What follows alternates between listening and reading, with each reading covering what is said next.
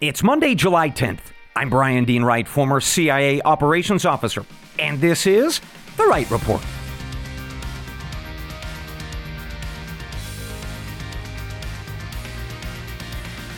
Hey, good day to you, ladies and gentlemen. Welcome to the Wright Report, your daily news podcast. I've got 4 briefs for you this morning that are shaping America and the world.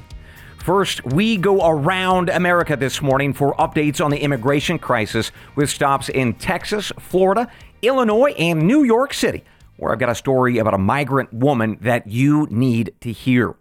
Second, some good news on the economic front. Gas prices are set to come way down. I'll tell you about that prediction in just a little bit.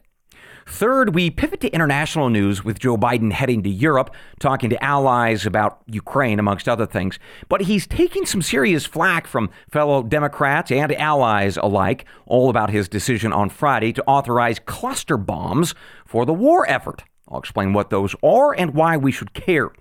Finally, we stay in Europe to discuss the political collapse of the government of the Netherlands. I'll explain how it speaks to a pattern of voters all throughout the continent growing pretty tired of leftist politics. Later, we close out the podcast with some comments that were made yesterday by the White House press secretary, all focused on affirmative action. I've got a response to what she had to say. But first, let's get to our top story of the morning. From Texas to Florida, Illinois to New York, we have got a lot to cover on America's immigration crisis, which, just as a reminder, is a huge problem. There are upwards of 22 million illegal migrants living in the United States right now. So let's start first in Texas, where on Friday, Governor Greg Abbott began installing a 1,000-foot-long buoy system that'll float on the Rio Grande River. As reported by the Wall Street Journal and local press, this buoy system is made up of 4-foot-wide individual balloon-like buoys that are chained together, and they make a snake-like barrier. If you want to visualize this, they resemble those plastic floating kind of lane dividers in a pool. Well, when strung together, these things create a barrier that slows or stops migrants. In fact, that is the goal. Governor Abbott said that migrants will either be intimidated by these barriers, in other words, too difficult to crawl up and over them, or they will slow migrants such that it'll give time for Texas and federal border officials, to prevent their entry. Now, if you're wondering what might prevent migrants from, say, swimming under the buoys, oh, good point. They have a webbing that is attached under these buoys that drift all the way to the river bottom. For what it's worth, there is a lawsuit trying to stop the deployment of these buoys this morning. There is a canoeing and kayaking business in Texas that says it's going to destroy their company. To which the governor tweeted out on Friday, quote, "We will see you in court," end quote. I'll keep you posted on that in the days to come. From Texas, we go to Florida this morning, where the state's governor there, Ron DeSantis, is promoting a new law effective July 1st. That says no illegal migrant can possess a Florida's driver license, nor will the state honor any other state's licenses for illegals. According to Reuters news service, those other states include Connecticut, Delaware, Hawaii, Rhode Island, and Vermont. Those folks that issue these illegal migrants a license, well, they have these specific markings on them that say not for federal identification or for driving privileges only. And if a migrant is caught with one of those in Florida while driving, they will now face citations and other penalties. Well, as you can imagine, a lot of folks are opposed to that. In fact, the president of Mexico is one, Mr. Lopez Obrador. He said on Saturday that, quote, "criminalization is not the way to solve the issue of undocumented immigration. This measure of Florida's is inspired by xenophobic and white nationalist sentiments," end quote. Oh boy, more to come on that. Next, we head to Chicago this morning, where police officers there are under investigation for allegedly,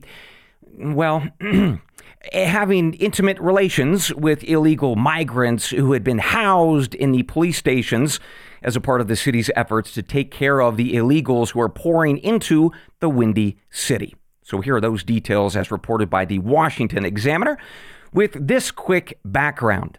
Back on May 12th, I gave you a pretty in-depth deep dive into the issue of illegal migration. We started in Guatemala and ended up in rural New York State. And as I shared with you back then, the city of Chicago has been inundated with illegals coming over the border and into their town. Over 10,000 individuals currently housed in places like parks and school gyms and even police stations. And that has apparently, caused a bit of an issue in the ranks. As reported by the Washington Examiner, there has been an allegation made that at least 4 officers were engaged in acts of intimacy with at least one of the migrants who was housed in the 10th District Police Station, which was holding 60 migrants in total. The city of Chicago is investigating this allegation, while the union that represents Chicago's police officers said late Friday that they have heard nothing about who is originating this claim or any details regarding the accusation. So they are unable to properly respond. Meanwhile, somebody else is able to respond. Democrat representative in Chicago, Delia Ramirez, said, quote, "These allegations should shake us to our core," end quote. There you are. I'll keep you posted on what appears to be a very fine mess coming out of Chicago. Finally, this morning, we go to New York City for an update that I shared with you last Thursday. And that is that the city's shelter system has just passed 100,000 people living in it, with over 50,000 of those being illegal migrants who are seeking asylum. And as I shared with you, the cost to take care of those migrants is now $8 million a month and rising. Now, to give you a sense of who these folks are and the impact it'll have on our country, I want to tell you about an Ecuadorian migrant. Her name is Natalie, and she shared her story with the New York Post over the weekend. And here it is. Natalie came to New York City about 4 months ago. She was flown there by the Biden administration using your taxpayer dollars to resettle her in a city of her choice. Well, she chose and landed in New York City, and she was pregnant. She also had with her 2 sons and a man that she said was her husband. A few days after her arrival, though, her so-called husband left her for another woman, and she hasn't seen him since. Natalie has since given birth. The child is now a U.S. citizen with the same rights as you, and she and her boys stay in a local hotel paid for by the city. Every day she leaves the hotel, and she leaves behind her boys, aged 10, 13. They spend the day either roaming the streets, she said, or sticking around the hotel. Meanwhile, she goes off to the subway and she sells candies and food, which for folks unaware, that is illegal. You have to have permits for that, and she is not able to get one of those. And that helps explain why her goods have been seized a few times. And she says local thugs and kids have been stealing her goods and cash as well. And that is the life of Natalie and her children this morning. Just 4 of the 50,000 illegal migrants in New York City today. With that, let me now pivot from facts and data to my analysis and opinion on this issue of illegal immigration this morning. And I want us to imagine that we are in the Oval Office and you are serving as our leader, imagining the totality of what we are seeing today. And not just today, actually, but over the long term. Right? Stepping back, we have tens of thousands of illegal, unemployed, unskilled, and increasingly bored humans who are sitting in hotels and police stations and on city streets this morning. Right? And they are going to be sitting there for years until their asylum applications are eventually heard. Never mind the fact that data show that most of these applications will be rejected. Right? For now, these people sit. So my question to you, to everyone, is this. As all of these folks sit around doing very little to nothing, what happens to our cities? What happens when you fill them with kids like those who belong to Natalie, who have no dad, who are roaming the streets and the hotels filled with other equally bored illegal migrants? Well, I'll give you part of the answer. In fact, we have some early indicators. The New York Post is reporting that migrant hotels are turning into hubs of crime and sex and drugs. Meanwhile, hotel workers reported to WABC News in New York that migrants that are supposed to be isolating for 21 days due to diseases, well, they are not isolating at all. They're getting bored or hungry, and they just want to see the city. So they're leaving their rooms and mixing with others in New York despite orders otherwise. Folks, if I could put this a bit differently, We have not even started to see the fallout from this illegal migration crisis. We got millions of illegals who have come across the border in the past couple of years, and now they don't have a lot to do. Fixing this is going to be one of the greatest national challenges, frankly, that I think that we have ever had. Now, we can do it. We can do it through, say, things like increased border protection, mass deportations, and cracking down on these sanctuary cities, to just name a few solutions. But it is fundamentally going to take new leadership at the White House to get it done. Because you can't fix a problem if you don't admit that there is one. And the current gentleman in the White House, based on the numbers and the rhetoric, simply does not admit that we have one. Otherwise, quite obviously, we wouldn't have 50,000 people like Natalie and her sons roaming the streets of New York City this morning. With that, how about we talked about some good news, shall we? And this one is good for your pocketbook. Gas prices, they're going down with expectations of $3 a gallon or less by late summer and into the fall. At least that's according to the chief petroleum analyst with the gas app that is called Gas Buddy. His name is Mr. Patrick DeHaan. He said the prices should start falling both now throughout the fall as gasoline inventories build up and demand stays largely flat.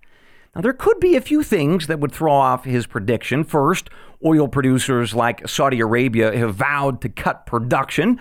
That in turn could bump up prices. Second, there's always the risk of damaging hurricanes in the Gulf of Mexico, which would throw refineries offline for some period of time.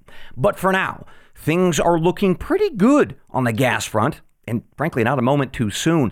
The Federal Reserve announced last week that savings accrued throughout the pandemic, especially from those stimulus payments, have been totally exhausted. So let's hope for both a light hurricane season and for those Saudis to just knock it off already with the production cuts. With that, let's take our first break of the morning. Enjoy the following messages from our sponsoring partners, my friends. Remembering that if you don't hear my voice telling you about a product or a service, then I do not endorse it. We'll be right back.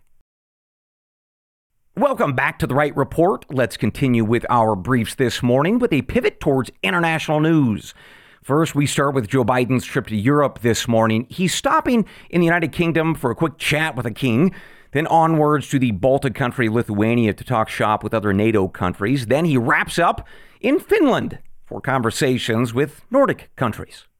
In all three places, he is going to be talking about and indeed consumed by one major theme, that is the war in Ukraine.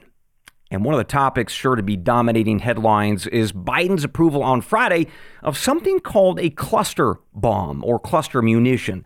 It was part of a new $800 million military aid package that the White House signed off on, which, by the way, if you're counting, takes us to $40 billion over 42 different aid packages. But unlike other ones, this one is getting a lot of pushback, most especially from fellow Democrats and European leaders. So we're going to talk about why that is, all focused on cluster bombs. We're going to talk about what those are, why so many people are opposed to them, and perhaps most importantly, why Biden felt like he had to take this fairly controversial and dramatic step. So let's start with this. I want you to imagine that you've just fired a bullet. And as it approaches its target, I want you to imagine that the bullet comes apart. And inside are dozens or even hundreds of smaller bullets, right? That is the essence of a cluster ammunition.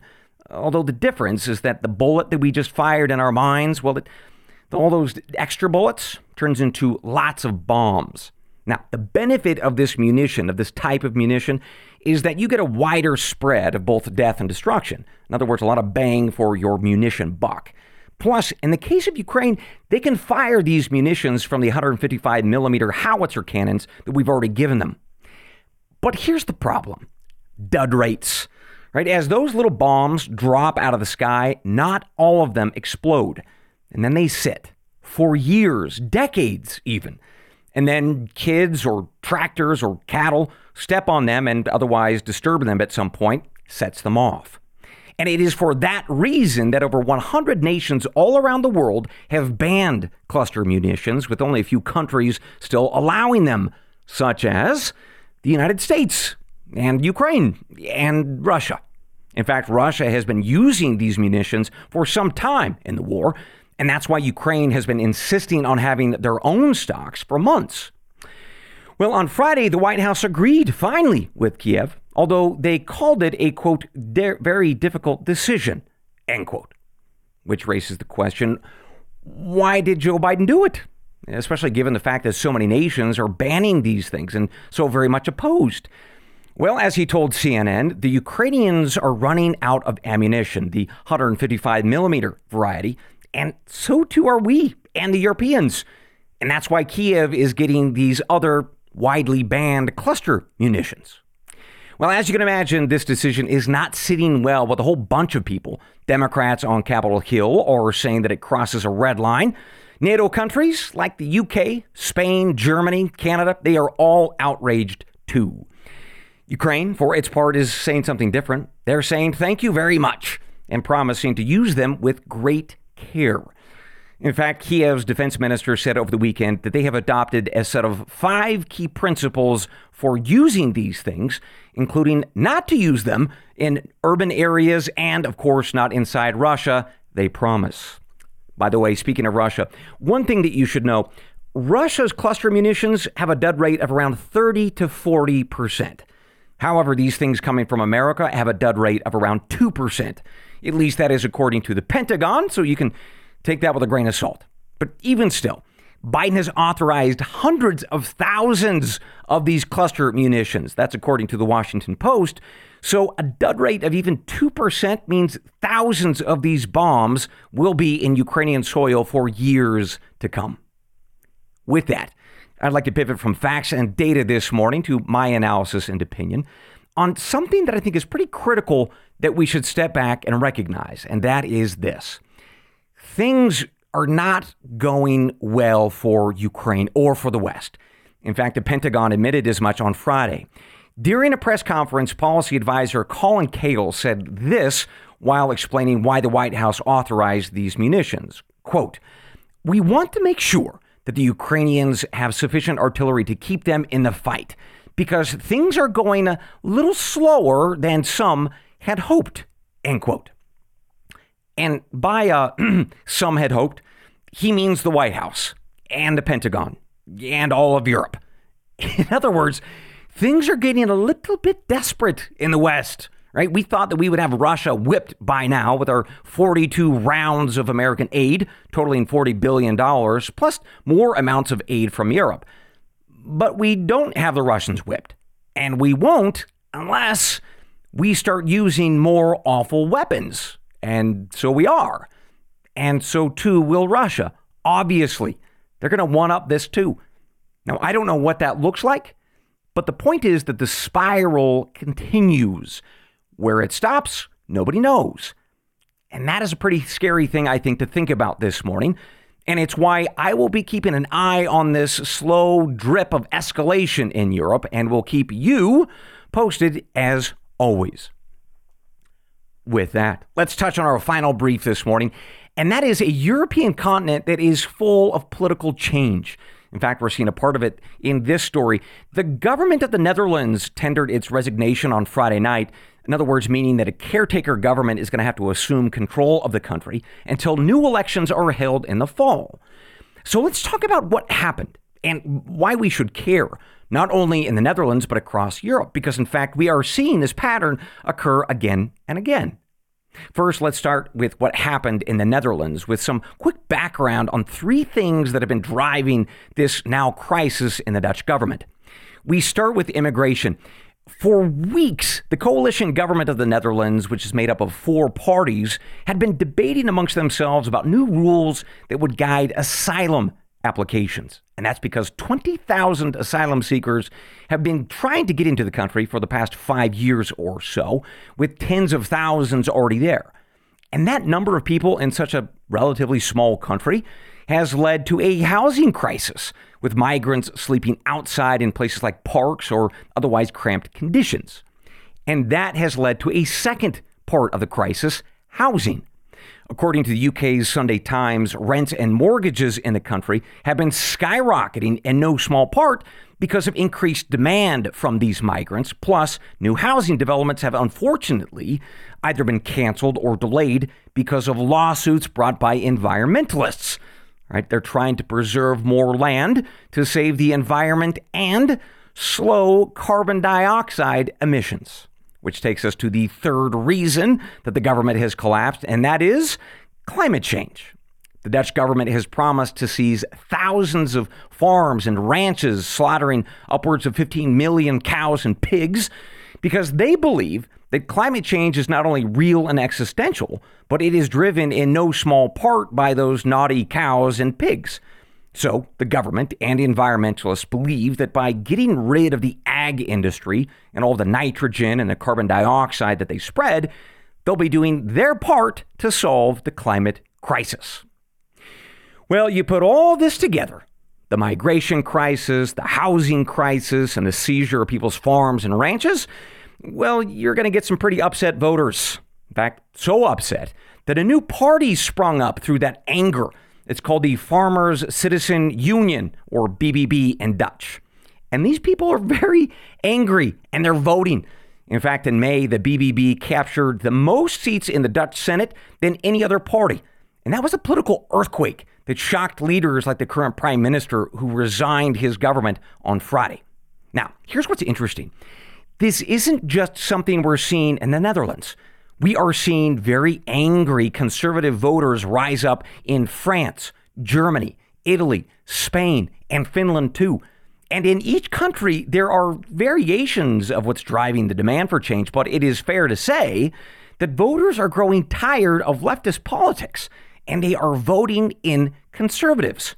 In fact, we'll talk about that as the week progresses. And we will do that, folks, because of this. Europe is a major trade partner of the United States, right? If their governments change, then their economies might too. And that could very well affect factories and farmers alike in your hometown and mine. So we will unpack that, this idea of leaving the left, all this week. And with that, ladies and gentlemen, we conclude this morning's episode of the Wright Report. But I've got one more thing before I let you go. So enjoy this next break, remembering that if you don't hear my voice on these next messages, I do not endorse it. We'll be right back. Welcome back to the Wright Report, folks, with one more thing before I let you go. Just under 2 weeks ago, the U.S. Supreme Court issued a ruling that banned affirmative action in the admissions process for universities and colleges. I briefed you on that back on June 30th.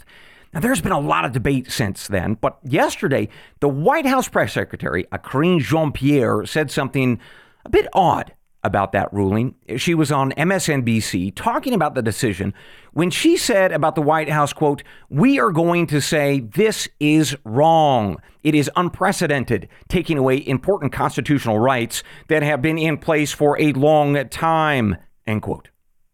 And here's part of the reason why it is so odd for her to say that. A poll released over the weekend and taken after the ruling was issued showed that 59% of adults approved of the Supreme Court's decision on affirmative action. But here's the most interesting and frankly critical part. More black adults in this country approved of the ruling than disapproved of it, by a margin of 46% in favor of striking down affirmative action to 36% against. The point is that the White House is wrong on this one. Right? It is they who are wrong on affirmative action. An overwhelming majority of the American people have made it very clear that affirmative action is not the appropriate tool for racial equality, including, and most critically, Black and Hispanic Americans. Now, I don't expect the White House to acknowledge this poll or what it means to them politically, but at least now, you and I know.